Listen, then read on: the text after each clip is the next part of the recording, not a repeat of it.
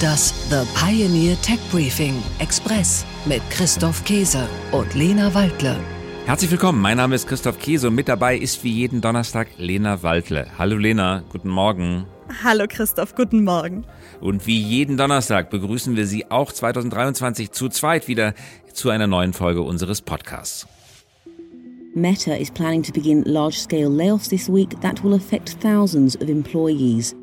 Big tech announcing a slew of layoffs this year as Amazon, Twitter, other companies that aren't necessarily big tech have announced that they're paring back their workforce. Many more announcing that they are slowing hiring or freezing hiring for the time being.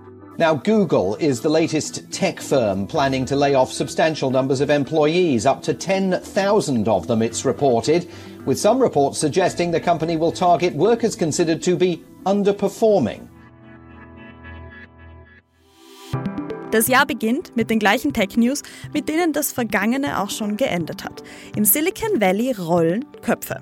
Amazon, Meta, Salesforce, sie alle bauen ordentlich Personal ab. Wir haben deshalb die Gründe für die aktuellen Entlassungen recherchiert und wir besprechen heute, warum es noch keinen Grund gibt, in akute Weltwirtschaftspanik zu verfallen.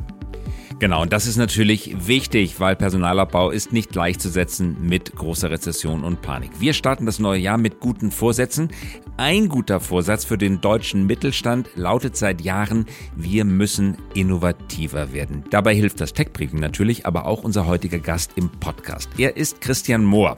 Christian Mohr ist Gründer und Leiter der Familienunternehmertum in München. Also eine Ausgründung, eine assoziierte Partnerschaft mit der Technischen Universität München. Also Wortspiel. Sein Ziel. Das eine ist, wir wollen dazu beitragen, die Unternehmerinnen und Unternehmer von morgen zu begleiten, erfolgreich zu werden und auf der anderen Seite aber auch die Unternehmen von heute zu begleiten, die technologischen Chancen von morgen zu nutzen. Ich kam vor 3 Jahren zu Unternehmertum und mir war es damals schon mein Anliegen, darauf zu schauen, wie können wir dem deutschen Mittelstand dieses unschätzbare Wissen bei Unternehmertum eigentlich zugänglich machen. Wie die Familienunternehmertum dem deutschen Mittelstand und Familienunternehmen hilft, die aktuellen Herausforderungen zu meistern, dazu gleich mehr. Zuerst gibt es aber die Nachrichten der Woche. Tech Briefing. Nachrichten aus der Welt der Big Tech.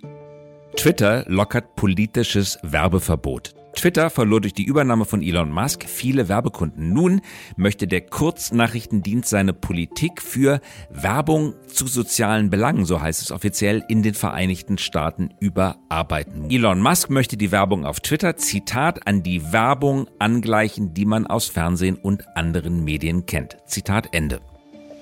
Teures Telefonieren. Die Grundpreise im Mobilfunk sollen bei Konzernmarken wie O2 oder Blau im Frühjahr um bis zu 10% steigen. Mehr Leistung zum selben Preis sei aufgrund der hohen Investitionen in den Netzausbau nicht mehr möglich. Tech Briefing. Nachrichten aus der Welt der Startups. Die Boring Company stagniert. Das Hyperloop-System von Elon Musk rechnet sich wohl nicht. Die Baukosten sind hoch und die menschlichen Fahrer teuer. Immer wieder breche das Tunnelbauunternehmen ohne Ankündigung den Kontakt mit interessierten Kunden ab. Darunter Städte wie Chicago und Los Angeles. Neues Alzheimer-Medikament. Die japanische Firma Eisai und der US-Biotech-Konzern Biogen haben gemeinsam einen neuen Wirkstoff gegen Alzheimer entwickelt. Sie wollen das Medikament unter dem Namen Leqembi zu Jahrestherapiekosten von $26.500 auf den US-Markt bringen. Die Zulassung in Europa wollen die Hersteller in den kommenden Monaten beantragen.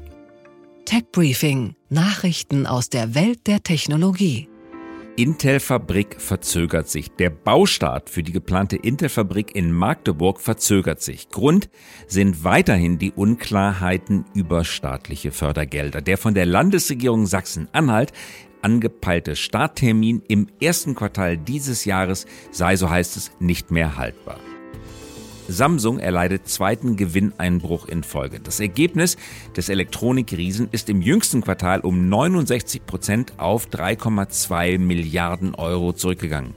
Das ist der niedrigste Wert seit 8 Jahren. Grund für diesen Rückgang ist mitunter eine schwächelnde Nachfrage als Reaktion auf die steigende Inflation.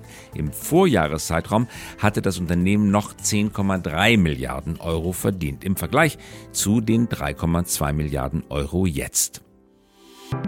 Gefällt Ihnen unser Tech Briefing Express? Dann bewerten Sie den Podcast doch in Ihrer Podcast-App. Einen Deep Dive in das aktuelle Thema, Infos zu Megatrends und Innovationen, die unser Leben verbessern. Das hören und lesen Sie mit einer Pioneer-Mitgliedschaft. Kommen Sie an Bord und bleiben Sie immer top informiert und der Technik einen Schritt voraus. Alle Infos und Links finden Sie in den Shownotes und auf www.thepioneer.de. Ja, und das war's schon wieder für unsere Folge, Lena.